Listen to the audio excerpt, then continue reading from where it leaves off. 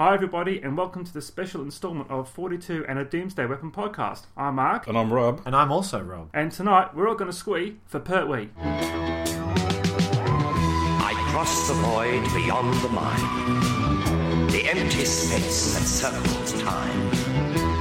I see where others stumble blind to seek a truth they never find. Eternal wisdom is my guide. I am the Doctor. And tonight, folks, we're going to be talking about the Jon Pertwee era. But before we do that, our special guest, Rob, we're going to have a little chat about Rob about what Rob does with regards to Doctor Who. So, hello, Rob, and welcome to the podcast. Thanks, guys. It's a pleasure to be here. It's awesome. Now, Rob, just looking at various websites over the last couple of weeks, you've been involved in something called the Science of Doctor Who, travelling around Australia. Is that right? Yes, yeah. It's we're really excited. In association with RAOz, which is a science-based institution in Australia, and with the BBC, we're doing a national tour of a show called The Science of Doctor Who, where basically myself and three scientists get up on stage, and I bring up sort of like the theories explored in Doctor Who, and the scientists are there to pretty much see whether it's plausible or not. So we talk about regeneration, about parallel dimensions, time travel, extra dimensions, all that type of stuff, life on other planets, and the fully fledged scientists are there to talk about whether it's actually possible or not. The show has provided a sufficient launching pad for that sort of discussion, have you found? It's been really interesting to go back and do research, just watch old classic stories and see how much scientific theories or scientific new thoughts at that time they put into the classic series and explored a little bit now in the modern series. But especially in that classic era, they tried to explore new theories that were coming out or possibilities within the science community and put it in the forefront of Doctor Who. So it's been great to look back at with the scientists from that, from an actual intelligent scientific point of view, and them turning to me going, is this explored in Doctor Who? And I get to be the expert on who. That's all I'm an expert in when it comes to science. To go, well, actually it refers to this episode here, and that relates back to this Doctor and this Doctor. So I get a little chuffed when the scientists turn to me and ask me questions about Doctor Who. Can you show clips? Yes, yeah. Well, we've got official endorsement to show clips. We pretty much show clips from all the Doctors, which will be awesome. Do you have input into those clips? Yes, yeah, very much so. This is a show that I've sort of like co-wrote and structured with the guys from RAOz. The BBC have confirmed it all, and they're very excited by it. And we pretty much go, is it okay if we use these clips? And they go, yeah, that's fine. Can I put a request in for a clip? Which clip would you like to see? Perry, Planet of Fire, buoyancy, what's flotation. What's the scientific... Oh, the flotation devices? And we don't want to work on sort of like Turlough's short shorts and that, and see no. whether he actually has his manhood intact by the end of that? No, not at all. Okay. And what is RAOz's remit? What's their interest in all this? What are they trying to impart to the community? Well, I've been working with them for the last couple of years, and what they're about is taking science to country centres that don't normally get sort of like guest lecturers who are top of their field in science. I started working with them with a show called Mind Matters, where myself and a neuroscientist toured around, and I did comedy at the start, and he got up and did an hour lecture about advancements with neuroscience and stuff like that. And while I was there, we were discussing with the organisers from RAOz about what possibilities we have, and because I'm a Doctor Who fan and the woman organising it was a Doctor Who fan, and a lot of people think I look like David Tennant, she said, what we should do is create a show about the scientific theories explored in Doctor Who, and that springboarded from there. We got interest from the BBC, and now this show is coming about this year, which is really exciting. And the what sort of reception are you getting at the audiences that are attending? Because you're out in the country, I suppose, and a lot of people don't have access to the sort of the scientific lectures and talks and things like that you would get in a metropolitan city. It's a really strong, confident and positive vibe that we're getting, because it's looking at Who in a different way, and especially with the stuff that's been happening over the last year with the 50th anniversary, with Brian Cox doing his Science of Doctor Who special, and the BBC America have done their television specials about it as well. There's a real keen interest to explore that science side of Doctor Who, especially because a lot of people look more upon Doctor Who as science, sort of like science fantasy or just pure fantasy. Terry Pratchett has come out and said that Doctor Who isn't science fiction; it is fantasy. So to be able to explore that, and people are interested who are not necessarily huge Doctor Who fans, but they love science. They like to see how pop culture and advancements in science sort of like mash up together. Excellent. And where have you been so far? We've done the show before at the Adelaide Fringe, and we've also done it through the CSIRO in Canberra, but this is our first official national tour with the BBC. So we're starting in Perth, and then we go to Brisbane, Adelaide, Sydney, and we finish up at the end of June in Melbourne. And so far, in terms of demographics of people attending, are you getting a lot of school-aged kids, I suppose, or is it an older audience? Yeah, it's a family-friendly audience. So like 12 plus is on the information of the show, but we get a great range of high school kids, of university students, of parents bringing their kids who getting into Doctor Who, or old school Doctor Who fans who now have kids bringing them along. That's the great thing about Doctor Who. You get a wide range of audience members. You don't just get a specific demographic, especially if you broaden it out to all of Doctor Who. You can get classic fans and modern fans who are a lot younger as well. And is there an opportunity for audience interaction or participation or questions from the floor? Very much so. We've got a part of the show where audiences get to figure out whether a companion in a certain moment runs away or fights, fight or flight. There's moments where we actually put the eternal question of Doctor Who: which monster is the most dangerous, which monster is the most deadly, and the audience get to decide. So there's a lot of great opportunities for the audience to be involved. And the three scientists that you've got with you, how have they found the experience so far? They love it, because part of being a scientist, and part of their their mantra is to do as much as they can to connect with communities and spread their message onto other people. And they're all huge Doctor Who fans. That's the most important thing when we were looking for scientists to be involved in this. They wanted to be the top of their field, but also had to be passionate about Doctor Who. So we've had research, which I'm doing in inverted commas again, where we've come around and had movie marathons at my place, and that's been the highlight of doing this show, is me there with some of the most intelligent people I've ever met, and they're all asking me questions about Doctor Who, going, no, okay, we're watching this story, how does this connect with the Time War and all this here? And they're going, I don't have to ask any questions at all about science, because they're all asking me questions. So I get very chuffed about that. Now, you mentioned that there's an Australia-wide tour about to be embarked upon. Where can people find out more about how to obtain tickets and where it's coming to their region? Best place to go is the RIOZ website, which is rioz.com, and if you do /Doctor Who, that'll take you straight to the link, or all the information is on my website, robloyd.com.au. Links are on the front page right there. Also, Rob, you toured a one-man show of Doctor Who and its impact on your life to Edinburgh and Australia and New Zealand. New Zealand, that's yeah. Right. I remember the country. Can you talk about that as well? A lot of people forget about New Zealand. Oh, it's choice, bro. Especially if they're successful, we forget that they're from New Zealand. We claim them as our own. Thank you, Lord, for being another Australian who won Grammys for us. My show, Who Me, which is my second solo show. My solo shows tend to have a theme of dealing with my obsession. So my first solo show was about Sherlock Holmes, and my second show, Who Me, was about my obsession with Doctor Who. And so I explore whether my obsession with Doctor Who is a good thing or a bad thing, a good influence and a bad influence over my life.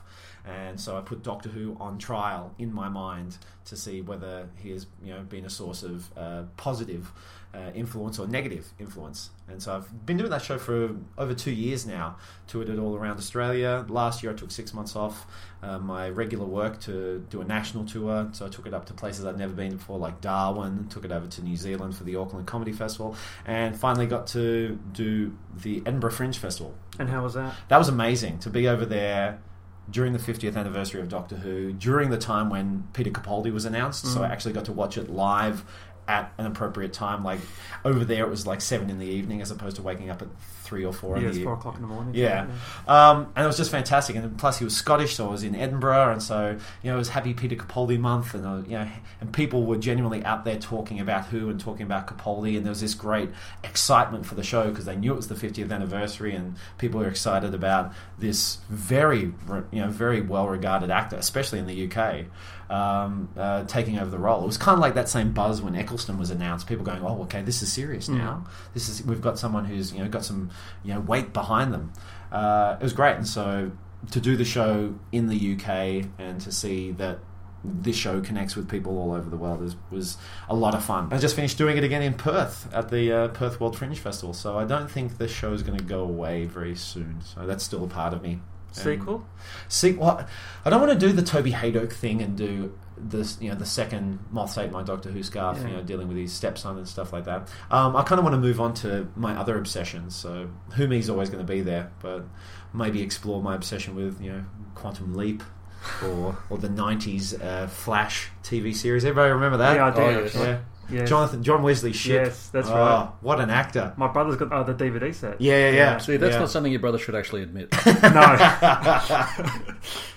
And we've just outed him. That's one of the better entries in his DVD collection as well. There's probably about 3 good telefantasy series in the 90s, and The Flash was not one of them, I think. So. No, it wasn't. There's a reason why it only lasted 1 season. Ooh, probably lucky to limp to that. And again, what's the reception that you've had in your touring with regard? I mean, there's a fertile vein, I suppose, that you can mine in terms of comedy value for Doctor Who and its impact on yourself. Yeah, I kind of want to explore the fact that I didn't want to do a show solely based on Who humour, because if the early DVD releases of the classic Doctor Who stories show that trying to do Who related comedy doesn't really work, so like doing A Day in the Life of Sutekh or stuff like that doesn't really work that well. So I kind of wanted to connect it to my story and how Who impacted on my life. And that seems to have gone down really well, and people who aren't really huge Doctor Who fans came along as well, because everyone has an obsession, whether it's a rock band or a sports team, or everyone has that moment where they go a little bit too far with how much they love something, and everyone has a guilty secret. So some of my favourite audiences are like the spouse is a huge Doctor Who fan, and they bring their better half along, and so both of them are there going, they never understood Doctor Who, but now they understand my point of view. And it works either way. Like we have classic fans who are classic male fans bringing their wives along, or we have modern wives bringing their husbands along, and it's that whole sharing the experience. So people who have no experience with the people who adore the show. So that's been a best response, and getting a wide range of fans, just like with the Science of Doctor Who. One of my favourite experiences, we had one night a group of women in their late 40s come along, and I said, hello ladies, and they said, oh, this is a great show, yeah, our husbands are coming along next week and they're going to bring the kids, yeah, it's fine. And they said they met at the Doctor Who club, and then they got married, and then they had kids, and now their kids are Doctor Who fans. So it's like carrying on that tradition. That's the joy about a show that's gone 50 years. You've got 3 or 4 generations of fans. Oh, you wouldn't be touring with it at the moment, of course, with the Science of Doctor Who. So yeah, we did our last run in Perth about 3 weeks ago, and so it's going to be on hold or hiatus. Oh, sorry for saying the H word. That I'm word. Sorry. Oh.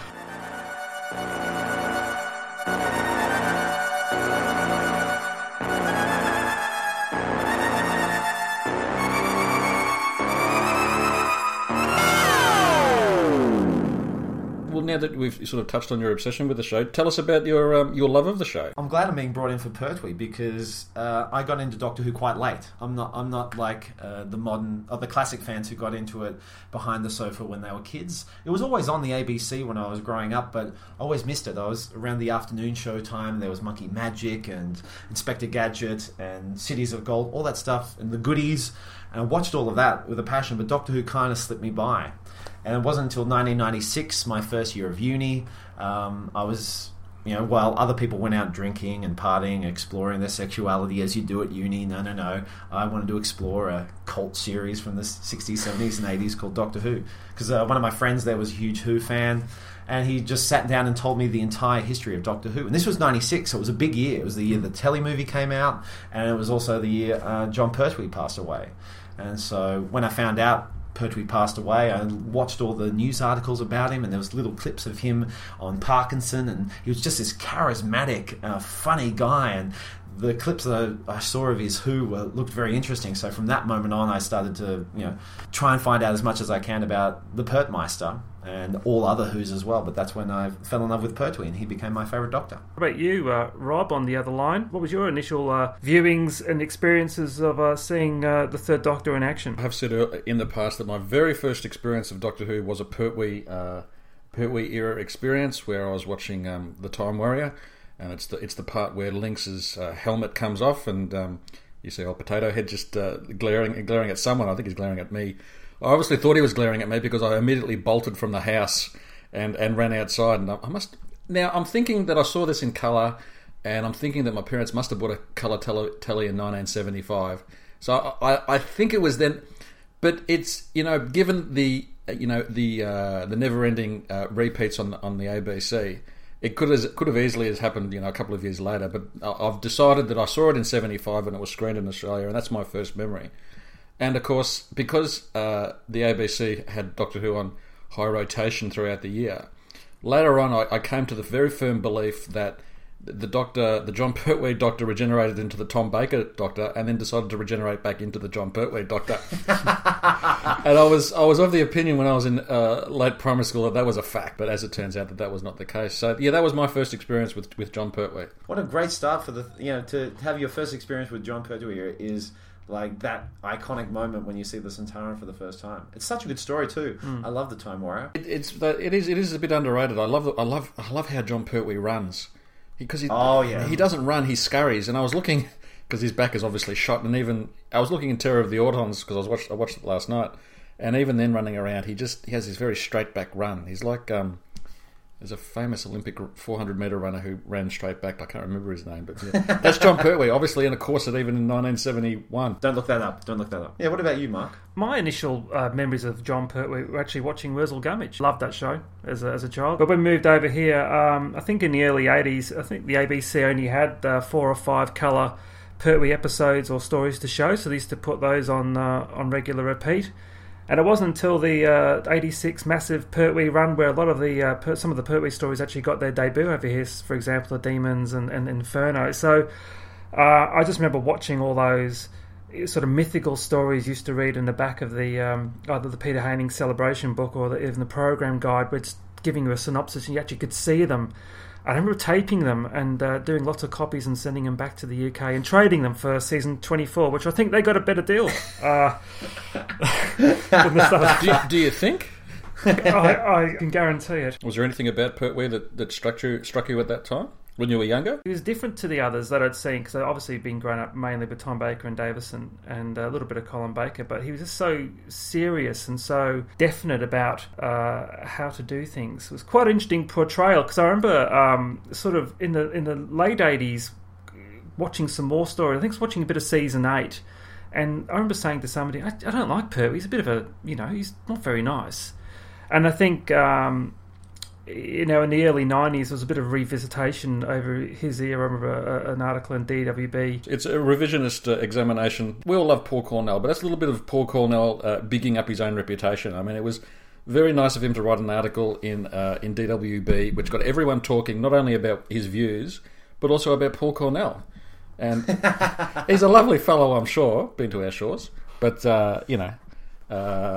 you wouldn't be writing an article like that simply just to tear someone down or a story down. You'd be writing an article like that to get your name out there. And, at the start of his writing career, that didn't hurt. My opinion of his era has really done a 360. I've thoroughly enjoyed it. There's been a couple of dips, which we'll talk about later. But on the whole, I think it's a really good, solid, consistent 5-year run. And Rob, you, as you said before, you came across John Pertwee in 1996, well past. Well past the date, and like my first ever John Pertwee story was Spearhead. So Spearhead from Space, his first story. And, that first story written by Holmes, and he was charming and confident and sassy and a little bit flirty with Liz Shaw, and she flirted back, and they're on the same level, and they played and toyed with the Brigadier. It was awesome. They're going, well, because at this point this was the staunch, the asexual Doctor, and just before, this is when the outrage of McGann macking out with Grace Holloway. And so just go back and see a classic era episode, and to see John Pertwee's Doctor come out and be so charming and a little bit flirty and just so, so charismatic. It was wonderful to see, and so it just fueled me to go out and watch as many as I could. In season 7, he's got a twinkle, and that's Pertwee's charisma from being a consummate stage performer, and his work on radio and stuff like that. He's he was a raconteur. He loved telling stories and expanding what he taking reality and twisting it a little bit and turning it into his own little adventure stories. But he brought that to his Doctor, and it's through the course of playing the Doctor, he brought the more serious roles out, and then near the end of his tenure, he wanted to bring the comedy back. But there was always that underwriting charisma and charm and focus, which I really loved. So that's what really attracts me to the Doctor, is that just, that effect, no effort, just to be that charismatic and that nice and that charming. Is still why he's my favourite Doctor. You get the impression. I listened to an interview. I listened to an hour with John Pertwee, which is a recording of a sort of a sit down. He would speak for an hour to the audience and talk about his life. And when he was cast in the role, or when he approached the show through his agent, they sort of said, "Well, we want John Pertwee to play the role." And he said, "Well, I've never played John Pertwee. I don't know who John Pertwee is." And you get, obviously he said himself that he'd started off playing straight roles in sort of quota movies, for British filmmaking, and then he sort of got into the comedy angle through radio, through Navy Lark, etc., and some of the Carry On films. So for him to come and go against the sort of the stereotype to play just the straight man or the straight role, I get the impression that he was playing himself more or less. As you said, charismatic, but sort of a more serious individual. I never see John Pertwee as one of the finest actors who's played the role. It's clearly he's a very limited actor, and he's very much playing the role within his own range. But what he explores within that is fascinating. Like, especially like his final story, the Spiders, Planet of the Spiders, is great. His final moments, especially when he's under the control of the Great One, there's some beautiful stuff. He's got to work with the green screen at the back. He's got a voiceover. But the emotion he gets out still, makes me well up. Sure, you have to get through episode 2, which is just 25-minute chase scene, but you got to get to episodes, and you got to go through Metebilius 3, the Planet of the Bad Actors. But then you get to that amazing moment of just Pertwee putting all the stops. It's like Mark Hamill. Mark Hamill is not a good actor, but in the original Star Wars trilogy, he is pushed within an inch of his acting life, and that's what I see of John Pertwee, his 5 years of Doctor Who. Within his limited range, he pushed himself so far, and he did some amazing work in there. So he's no Patrick Troughton, who is just the greatest actor ever to play the Doctor, and he doesn't have that type of range that David Tennant, who can cry at the drop of a hat, and people go, "Oh, it's just so amazing." Well, he pinches his cheeks and he cries. But to have an actor of such a limited range explore as much as he could within that was really great to see over that 5-year era. Now, the casting of a comedian, was that a bit of a risk for the BBC at that time? Because the show was in a bit of a downward spiral in '69, and it was I believe that they cast Pertwee before they recommissioned the show. Well, originally they were going to cast Ron Moody, who was another comedian. He was famous for playing Fagin in Oliver. So initially he was asked to... he actually was offered the role, and he said no. He turned it down twice. He turned it down twice when Tom Baker left as well. So I think it was Peter Bryant was the producer then. They had an idea of Derek Sherwood. So it was a singer, a singing and dancing man. So yes, they went for John Pertwee, who then said, "No, I'm not playing it like that. I'll do it straight, thank you." Well, that's strange. That's strange because wasn't Sherwin after a more Quatermass style approach anyway to season 7, and then you get a singing and dancing man. Season 6 was very... Like, if you look at... There's so many problems with season 6, so many rewrites, so many scripts dropped out. You're looking at, The Prison in Space was meant to be done, but that was rejected, and so Robert Holmes had to come in and do The Space Pirates, in with no time whatsoever. And then 10 episodes was there meant to be 2 stories. That was dropped, and so then Terrence Dicks and Malcolm Holt had to write, okay, you've got to do a finale over 10 episodes. Go, boys.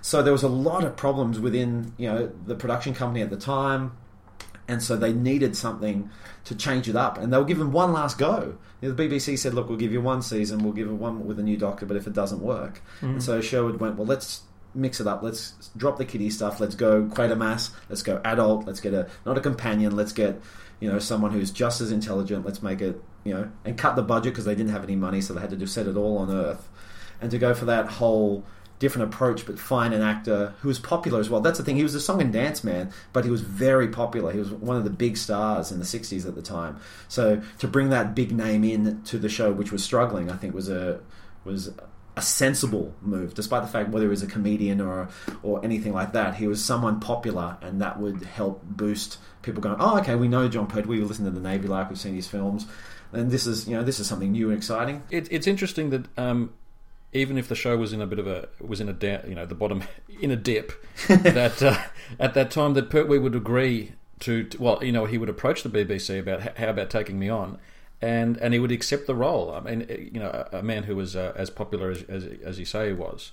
Just interesting that he would take the role on, even though the show was seen to be stagnating or on its way out. It was an opportunity for him to do serious acting, and this was the best vehicle for him to do that. Would season 7 be as well remembered, or even Doctor Who would have been as well remembered if the show was cancelled at the end of season 7? I think it would just be fondly regarded like something like the Avengers. A lot of people go, the show wouldn't have survived if it wasn't for Hartnell, or the show wouldn't have survived if it wasn't for that first regeneration with Pat Troughton. But people forget the show would have been cancelled again if Pertwee hadn't picked it up. And then it not only did it succeed, but it went from strength to strength. And that's why the 70s is, when it came to the end of Pertwee's era, it was the most popular show. He was the most popular actor to play the Doctor. They're going, there's no one could replace Jon Pertwee. And look at I'm saying that now in 2014, and it sounds ridiculous, but at that time, back in 1973, people were going, this show cannot survive without this man who's been with it for so long. And with Barry Letts and Terence Dix helping out behind the scenes as well. But think of a time when you go, this show couldn't have survived without Jon Pertwee. And it's a shame that through the course of decades that pass, he has kind of been seen in the background and been overshadowed by the likes of Tom Baker, and especially with the modern series, David Tennant's taken such a big chunk of the attention, and Matt Smith has been very popular, and he's brought more attention to Patrick Troughton. So there's been that Third Doctor era has been kind of missed over the last couple of years and not really seen as a significant part, but it was a hugely important part of Who history.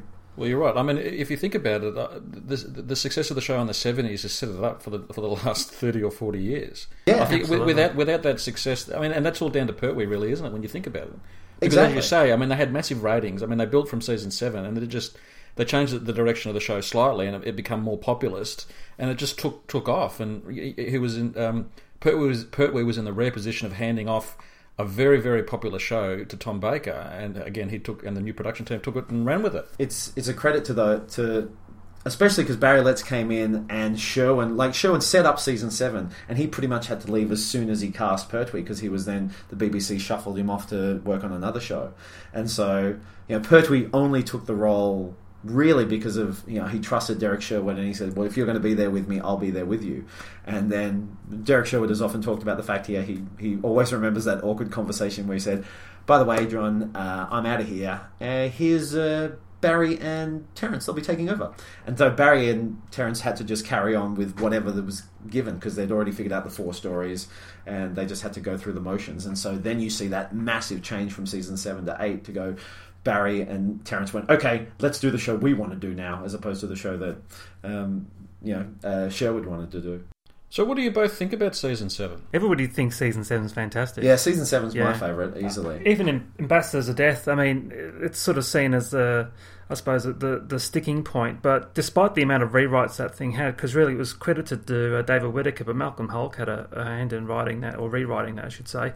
I think it's a fantastic series. I mean, with the special edition of Inferno came out, I watched all 7 episodes in one go, because it was just that enthralling, it was just that well done, it was just absolutely brilliant. Everybody, I don't think, has a bad word to say against season 7. Yeah, I mean, some of the Silurians does sort of dip a bit in the middle, but I think it's one of the best. I love season 7. I don't know that I saw any of it until probably the 80s or the 90s on VHS. I mean, the themes that you see in that, a bit of political conspiracy, the sort of the Quatermass feel, an ancient evil re-emerging in modern times, or a danger from outer space. I mean, that's the sort of thing that I really like.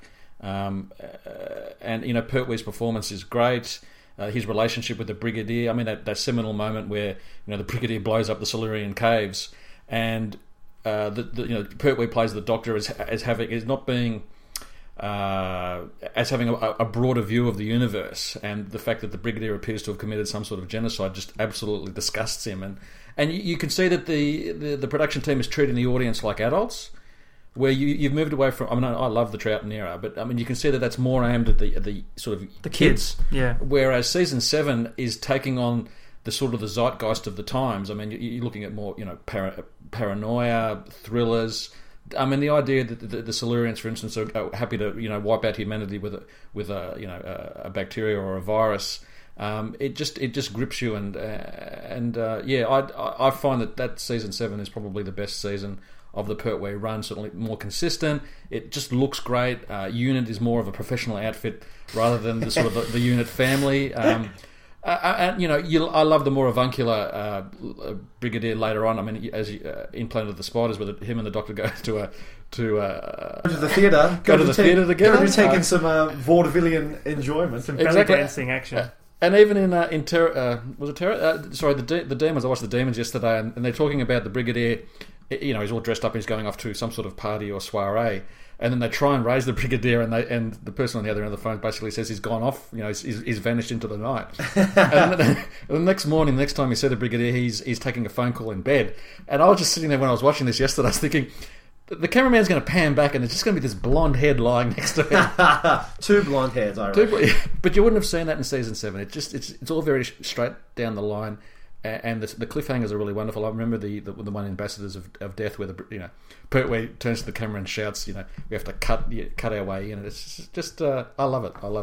And it's kind of like, especially with season 7, it's before the star and the other actors in it sort of like took too much control over it. It's kind of like with Tom Baker's early era when he didn't start becoming the nerd diva in the lead role. So you look at later on in Tom Baker's era, he's starting demand ridiculous thing. He's difficult to work with. He knew his role, and so he was making his own demands. And John Pertwee in many ways wasn't to that extreme, but in the end he started to get what he wanted in the show more of his vehicles, more of his the stuff that he loved doing. But in that first season, he's very much hired as an actor, and he's doing it as the role. So towing the line, I think it is, before he gets too carried away and gets to the ridiculousness of later on, where he dresses up as a cleaning lady or a very convincing Welsh accent as a milkman. So yes, very the poor boy convincing, looked very sick. He did. Something he and in terms of season 7, I mean, the last 3 stories that were 7-parters as opposed to what happened in later series where they had 6-parters. Why did the 7-episode stories work a lot better than the 6-parters that came later on? They do stretch a bit. I mean, there are moments in all 3 of them where they're going, there needs something to happen, and then it takes a little bit longer, but then bang, they introduce the virus, or bang, they introduce the alternate universe is the B plot to keep pushing it along, isn't it? And that's inspired in Inferno. I think that's the best, and that what makes the story so unique is that they do go into that parallel dimension. That was apparently very much a late inclusion into it, and that just springboarded the story into something special. Drilling for looking in the Prime Wards, whatever. But to go and see Liz, Benton, and Brigadier in their alternate versions is a fantastic sci-fi, trope that had never been explored in Who before, and wasn't really explored again until Tennant's era, where they put Zeppelins in the sky. When you need to do a parallel dimension, put a Zeppelin in the sky. That's what. Yeah. It's always there. It's always there. And it's almost the lazy option sometimes when you think about it. Because it could have been worse. It could have had people with alternate beards, like in Star Trek or South Park. I'm going to put the evil beard on.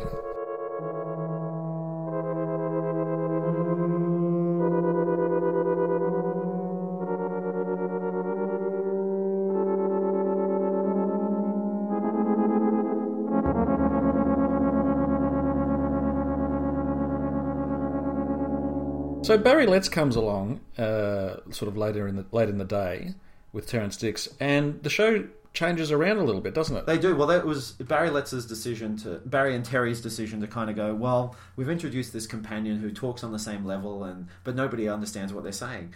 And so, well, we need to have someone, if we hear this phrase again, I'm going to punch someone in the face, connect with the audience.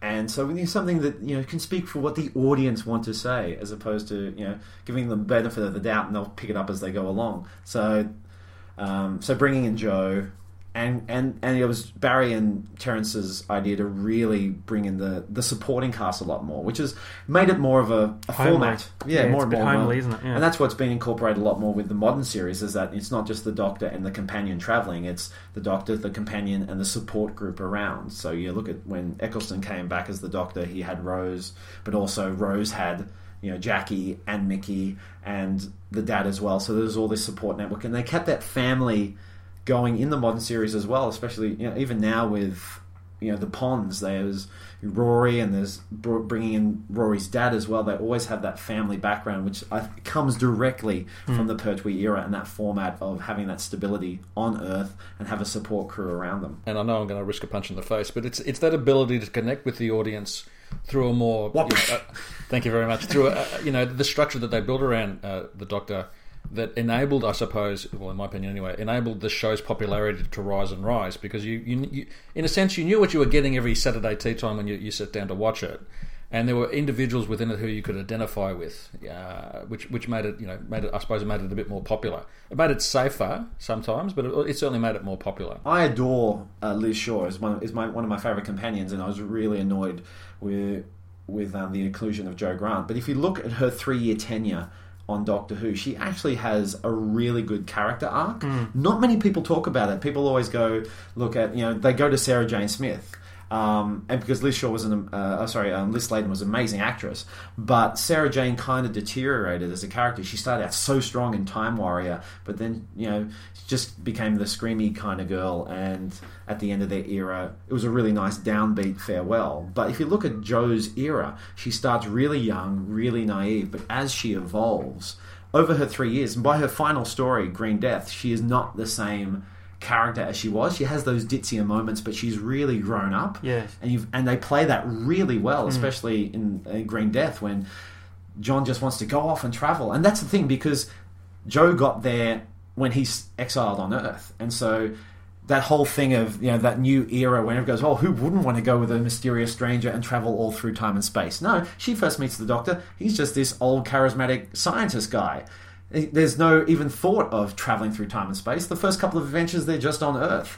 And so Jo never really got into that. And when she does travel with the Doctor in the 4th season, they go to the Carnival of Monsters, the Frontier in Space, the Planet of the Daleks, all that stuff. At the end of that story, she's been to all these fascinating places. He goes, "Where do you want to go now?" Anywhere in the world. She goes, "I just want to go home." And she just wants to go home, and she's never really got caught up in that whole anywhere in time and space. And she's evolved and interested in important issues like politics and the environment. She's one of the few characters as a companion who's actually been allowed to evolve, and no one talks about it. Everyone talks about Ace, or people talk about Sarah Jane, but no one talks about Jo's evolution as a character. And it's a really quite good story for an annoying character. And even the Third Doctor, even though he gets his exile rescinded, he still always comes back to home, i.e. the unit family, as opposed to Tom Baker, who just does robot and then gets the hell out of there. You don't see him for quite a while. So I think it's just that theme of familiarity works quite well. Now, we've just touched on the character of the Third Doctor. What, in my sort of mini marathon that I had over the last week of watching the Pertwee stories, the Third Doctor comes across, and cover your ears, delicate listeners, as a bit of a prick, to be honest, because he's constantly shouting at people and shouting down to people, and it seems that he thinks that he can get away with it by smiling at the end of his tirades.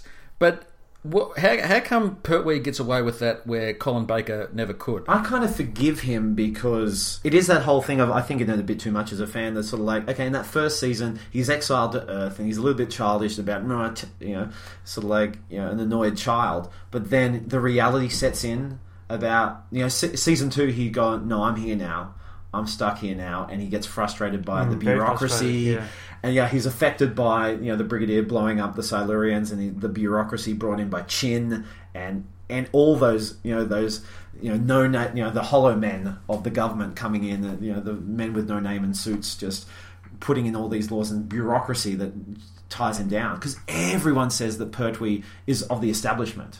They go, he's the establishment man. He's always out drinking with, these, Tubby in the club. And he always mentions his famous, friends like Napoleon and all that type of stuff. But I always see Pertwee as he's the man within society, within the system, tearing it down. He never likes the system, but he knows how to play the system.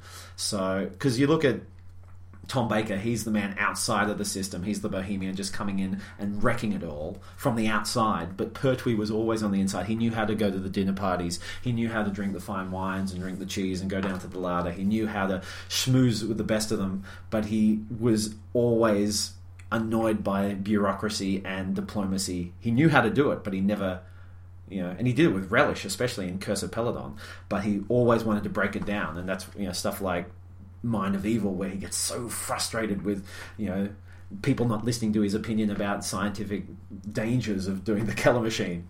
And you can actually have a measurement for evil. I love that. That's one of my favourite things. It's only 75% full of evil. Oh, that's right. We've got heaps of rooms to fill it up with. It's like Ghostbusters. Yeah, exactly. Well, the Pertwee Doctor always often railed against the parochialism of the people around him, didn't he? Yes. He was really charming. He became quite prickish, gentle listeners, but then he says, he gets settled into it, and so when he's about to regenerate, he doesn't go back to Gallifrey. He comes back to home, which is the Unit family, which is a gorgeous moment. And if I think about it now, I'm going to tear up again.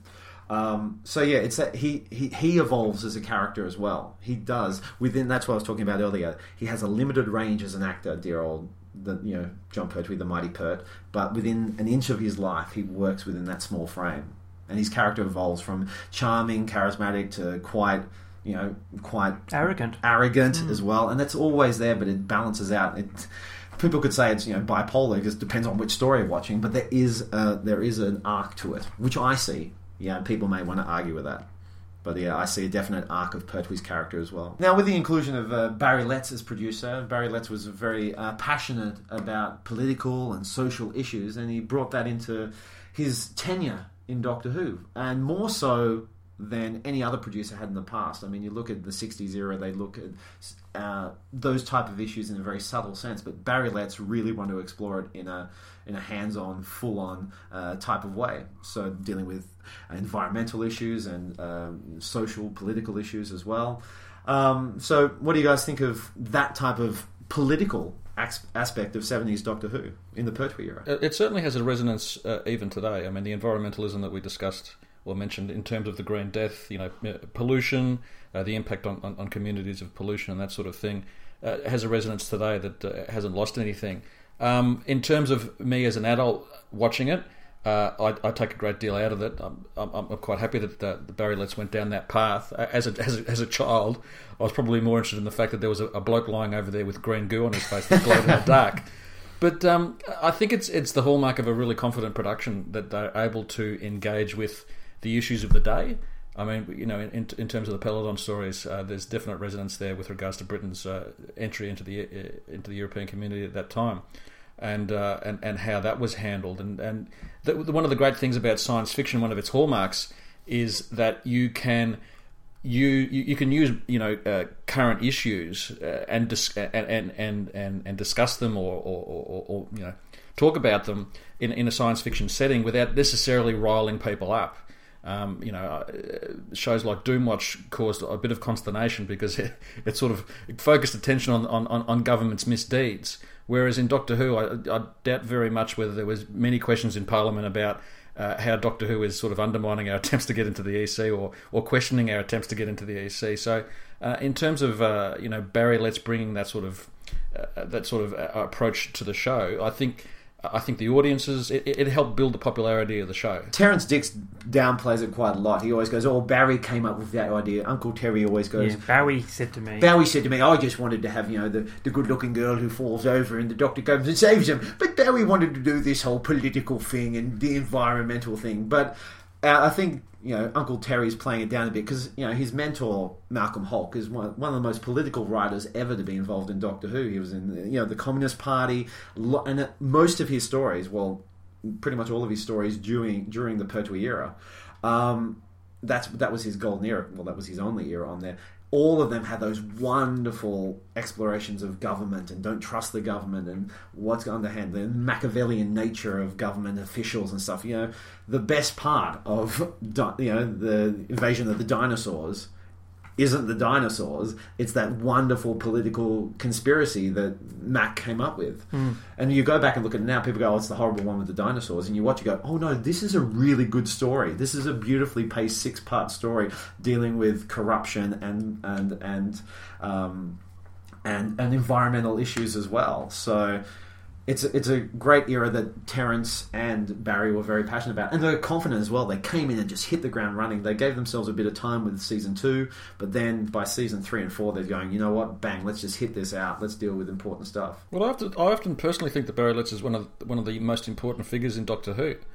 I mean, he made it, the popular show that it was in the early 70s. He had a hand in Tom Baker's casting, and then he came back. And they brought him back. He came back and sort of shepherded J&T into the role, and it was a pity that he didn't shepherd him out of the role personally.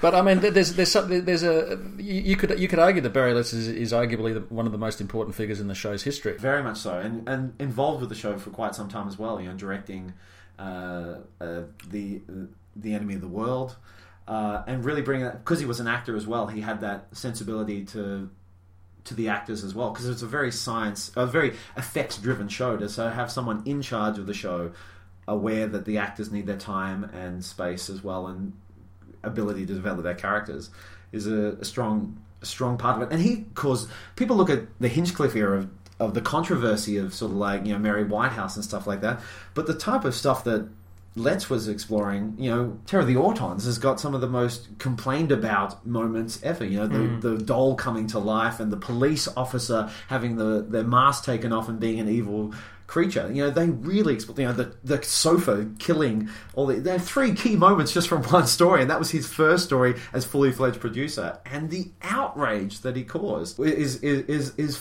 fascinating to think of now, but he's not really explored. Everyone thinks, Philip Hinchcliffe is the best. But also, let's not forget that Barry Letts co-authored The Demons, The Time Monster. He also obviously had a hand in Green Death as well, and he had some involvement in Planet of the Spiders as well. Yeah, Planet of the Spiders as well. So the man had wore many hats. Well, he had to. He was going bald. So. Yeah, he probably did actually. Yeah. Then maybe that's the reason why he went bald. Yeah. Well, it's surprising that he lasted 4 years when a lot of producers lasted 6 months. 1 year, 2 year, 3 years, but the impression I get listening to him and watching him on the DVD specials is a quite considered man who had a lot of deep thoughts about deep issues and tried to convey them on the show through the prism of Doctor Who. And nobody has a bad word to say against him at all. Well, and that's the thing as well. I think he's great in the commentaries because he's got either Katie Manning on one side and Terrence on the other, and they're like bombastic, loud voices. And Barry was always the one who just calms them down and moves the topic along. I think he even moderated a couple of the commentaries just because he goes, okay, everyone let's stay on track, shall we? Let's not have Katie going off doing her weird voices, and Terry, we don't need to hear another story about you went on a drinking competition with Malcolm Holt. Or John Pertwee's bouffant hair. Yeah, that's just talking. Well, he was a dandy and he had to wear the corset for his back. And during his 5 years, the hair got bigger and bigger and more bouffant. Barry Letts was very highly regarded within the Who community, and and knew exactly what he wanted. Especially in his commentaries, he talks about, if only we had more time for that didn't work as well. But he also focuses on what they did well, and so he was able to look at his show from quite an objective point of view, what worked, what didn't work. And he also pioneered CSO. Yes, he did as well. The yellow fringing. So he was the man. I think he was actually responsible for implementing most of it in the BBC. And you see, there's a feature on the Carnival of Monsters DVD where he's giving a presentation, Troy McClure style. Yeah, but a pioneer in many ways.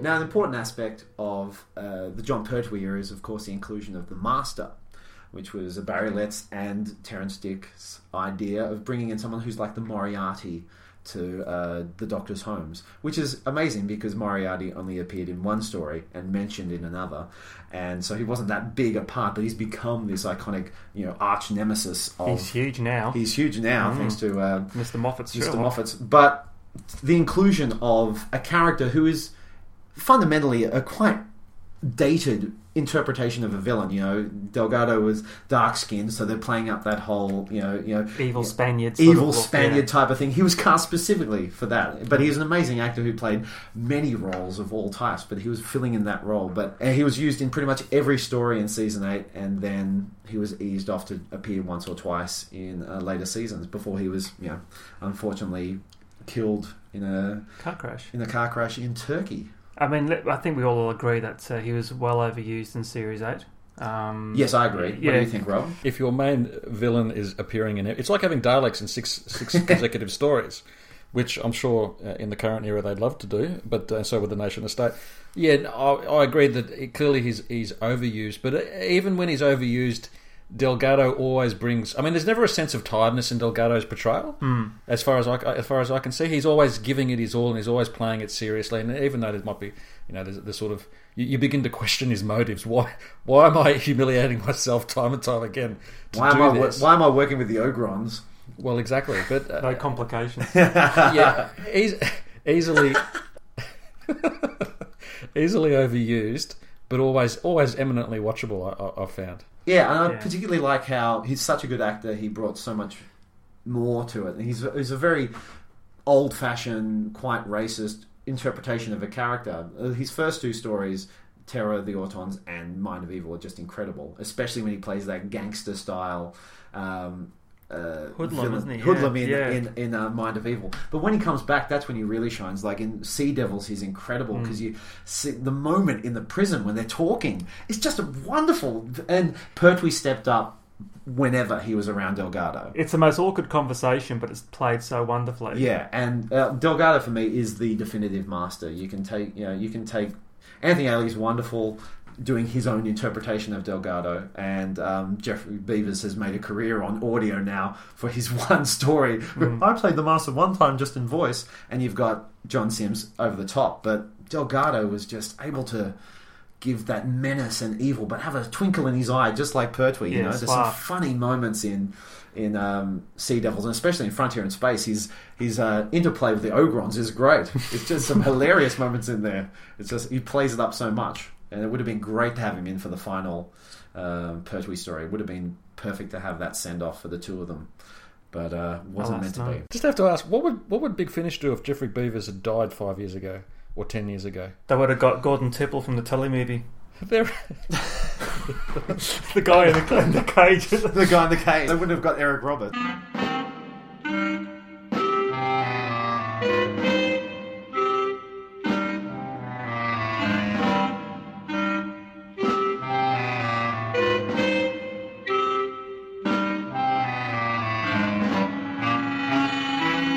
So we sort of touched on the Pertwee era as a whole, but what's everybody's highs and lows story-wise? Well, I think we should look at probably the lows. We've been very, very glowing on the Pertwee era, and we should be. But let's look at some lows. Now, Mark, give us one of your lows. Okay, Monster of Peladon, in my opinion, is the worst Pertwee story ever. Yep. It is dull. Also doesn't help that, obviously, Pertwee's just handed in his notice, and you can just see that the performance is... He's not phoning it in, but he is not there. He's not engaged with it. And it doesn't help that it's got more padding than a bloody queen-size mattress. It's just... Yeah, I watched it on DVD, and I was thoroughly bored by it. I thought it was terrible. It makes the big mistake of all sequels of destroying everything that was beautiful in the first. And it was too long. It was just... Far too long. The badgers were annoying. The Ice Warriors, who were amazing in The Curse of Peladon, were now just going back to what they were in the 60s era. Dull, boring, just generic cutout. But Liz Sladen, I must admit, just lifts it. Oh, yeah. I mean, her performance is watchable. That scene when she's over what she thinks is the dead doctor's body is one. Well, she was the first year and she was trying to impress, and she seriously did. Yeah. Me personally, there's so many to choose from, but what I'm really disappointed in is Colony in Space. Just because it's Mac Hulk doing political stuff, which is good, but it's a little bit bland. It's our first trip to another planet for about a season and a half, and where do we go? One of the most dull, grey quarries ever. And it's just, and you go, this is your first trip in the TARDIS, Joe. You get to see another world. What is it? It's stormy, it's grey, and I'm okay with stormy and dark and all that type of stuff, but it was just a bland and a mess of grey, and it picks up later on, but it's just a dull introduction for the first trip in the TARDIS to an alien planet for about a year and a half, Ew, and it goes to a quarry, one of the worst quarries ever. Bad quarry acting. I mean, it's so bland it might as well have been filmed in black and white because it is pretty awful. The book's all right, the story itself. How much are you going to defend it? Hello, Mark's arcing up. I think with the Pertwee six-parters, what you do is you don't watch them in one big continuous sitting because your brain's just going to melt. What you do is you watch an episode or two every couple of days. And when I did that, I really enjoyed it. Yes, I understand it's a bit pedestrian, but definitely lifts up when Delgado gets there. Better than Monstropeldon. That's my benchmark. Anything is better than Monstropeldon. Yeah, well, you've hit the ground running with like the worst ever, and anything underneath that, they're going, oh, it's bad. It's not too bad, you know. Refer it back to Monster. That's not that good. And like, it does have some of the best arch acting ever in Colony in Space. The guy who plays the head of the corporation with the blonde hair down, playing it like Caesar, is with the raised eyebrow, and you can actually you can see this. You can see the disdain come out of his nose. And that role was originally written for a woman. That would have been great. That would have been boots and all. But, what about you, Rob? I tend to find the poor parts of the Pertwee era in the just when you're stuck in the middle of a six-parter, like say Frontier in Space, and they're captured, they escape. They captured, they escape, and you just find the story dies basically for an episode and a half, and there's nothing to keep you going except possibly the prospect that eventually it's going to end sort of excitingly.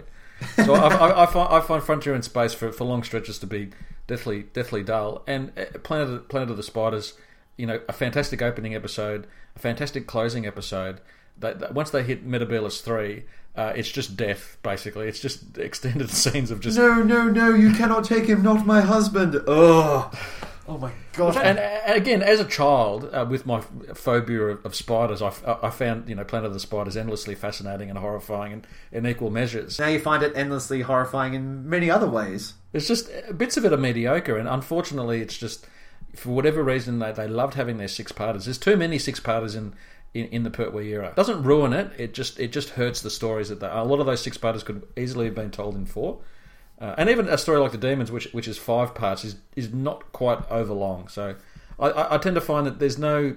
I mean, I haven't seen, say, Monster in years and years, so I can't comment on its perceived lack of quality. But I would say that the 6-parters were a mistake. And that affected some of the quality of a lot of the stories that were 6-parters. What about the mutants? So the only thing I remember about the mutants was reading in the program guide the story synopsis, and it had the actor Rick James. Now I thought Rick James was the man who sang Super Freak, she's super freaking, yow. I wish it was that Rick James in that story, because he would have lifted it, because the Rick James that got in there is not the best. No. Stubbsy. Yeah, they should have kept Stubbsy alive. Yes. He was a good actor. He was a great actor. But the mutants does come in for a bit of flack, I must admit. But again, I just use my 1 or 2 episodes every couple of days and whiz right through it, and was pleasantly surprised at the end. Yeah, I've got a soft spot for the mutants, and I don't have much of a soft spot for the Time Monster.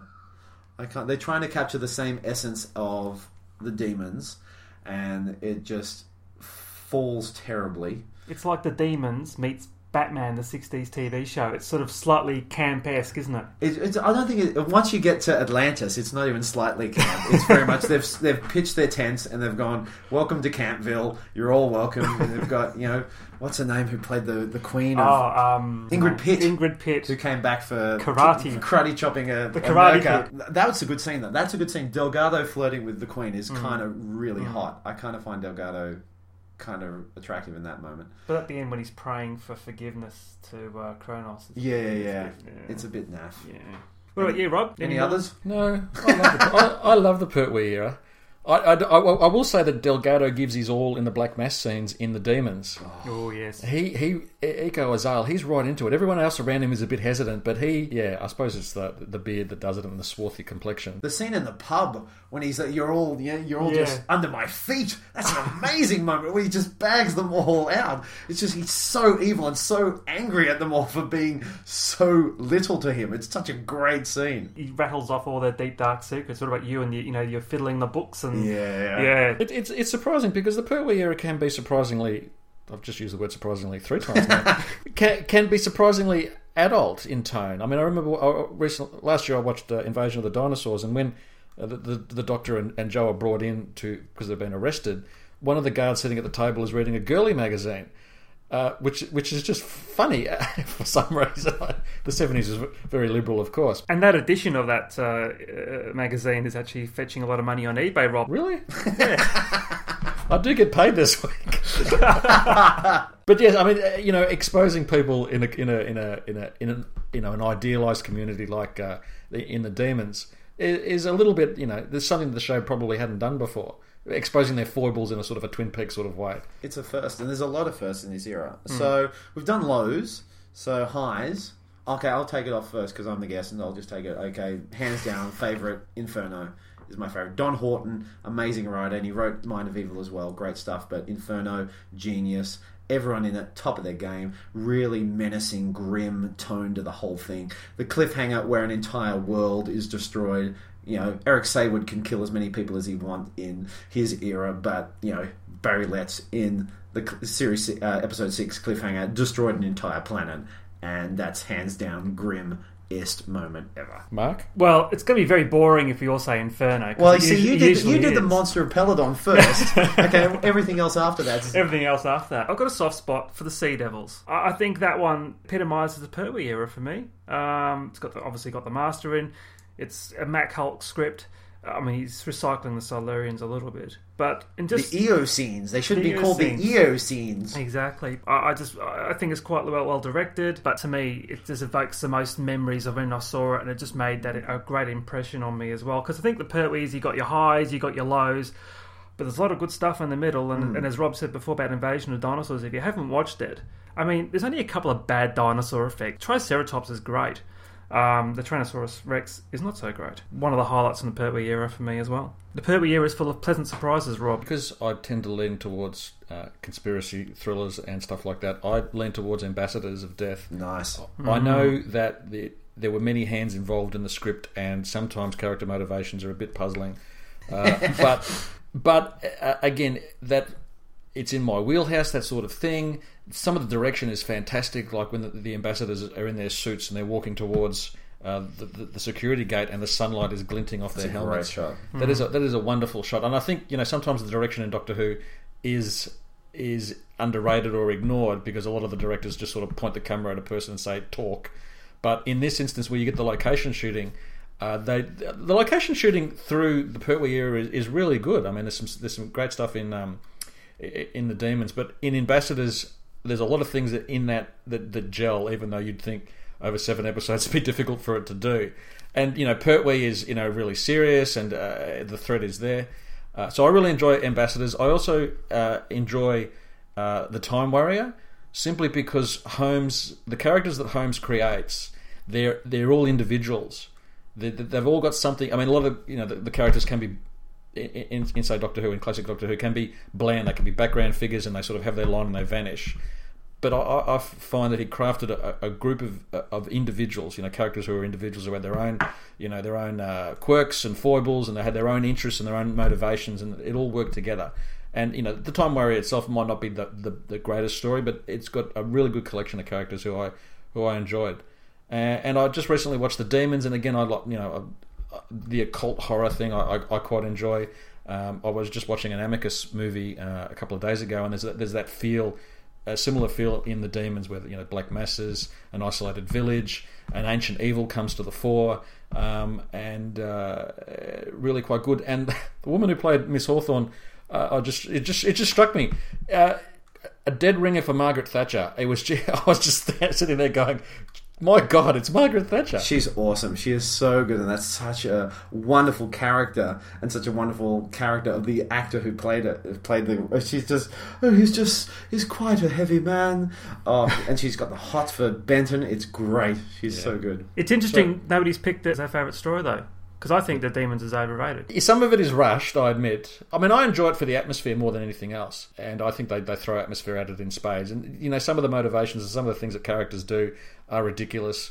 But you can understand why the people in the crew had a fun time, because they were on location for most of it. For me, I found it quite difficult to actually watch the VHS copy because it was from other versions of it, and so the actual image quality of the VHS was actually difficult to endure, even in spades. So the story was fine and the acting was good, but I couldn't, just because it was so hard to watch because the quality of the picture was so bad. But when it came out on DVD and they've mixed it all up and they've fixed it all up, to actually watch the demons with that crystal clear image made it a lot more enjoyable. I didn't have to squint or strain. My head didn't hurt from that, and that made the story much more enjoyable because I'd only been watching it on this really bad VHS transfer. That's the same with Colony in Space. I remember having really crap copies of Pertwee stories on and VHS, and just watching them again on DVD, clear, just heightens that enjoyment value.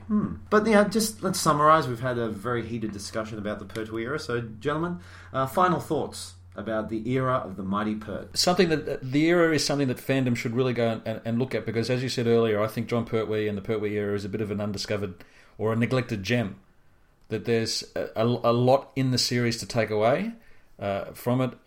Pertwee's performance, I know that he's criticised in certain aspects for his final season, but I find his performance all the way through to be engaging, to be interesting. And as you said, he's a fairly limited straight actor, but I think he extracted as much as he could out of his ability. And the stories themselves are always something. They're always eminently watchable, even when they're in air quotes bad. I mean, the Time Monster is not Flash, but there's always something interesting going on. And for something that personally, a lot of the stories I haven't seen in over 30 years. So this week being able to go back and just watch them just demonstrates that the Pertwee era was a worthwhile era and something that we should all go back and have a view and have a look at, because I think the foundation of the show's popularity can be found between 1970 and 1974. Mark? Vastly underrated, I think, the Pertwee era is. As I said, I didn't have very high opinions of it at all, especially around some of his portrayal quirks.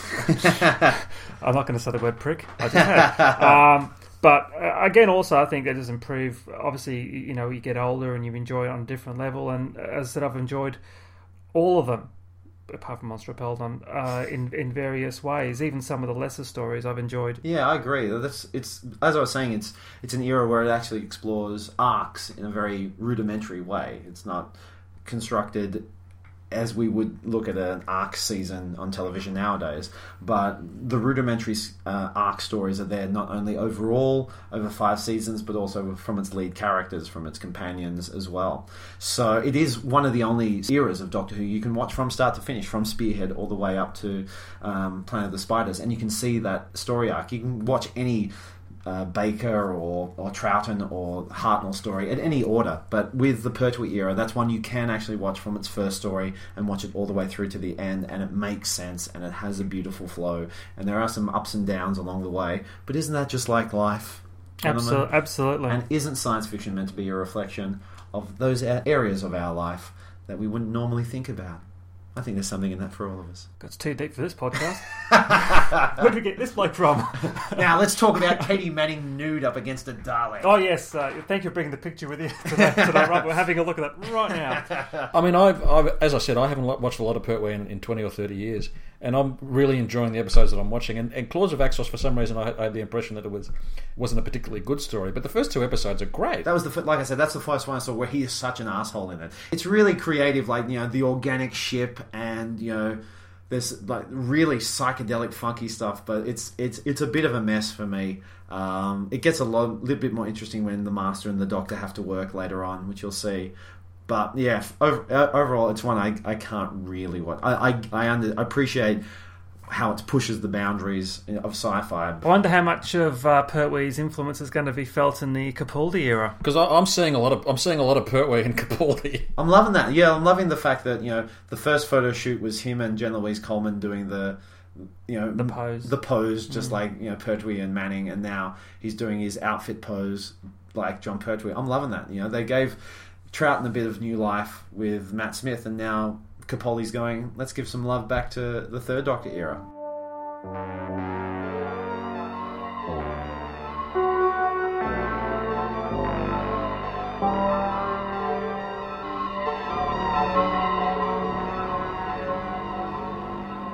The last podcast, we invited our listeners to give us their thoughts and opinions of the Pertwee era. So we've got a couple here. So I might get Rob to give us a hand going through them. Sure. Okay. Bernard JKD said, as a 3-year-old, I saw him regenerate in 1974. Next, I saw pics of him in DWW in 1979, and then in The 5 Faces of Doctor Who in 1981. 3 Doctors and Carnival of Monsters. Great choices.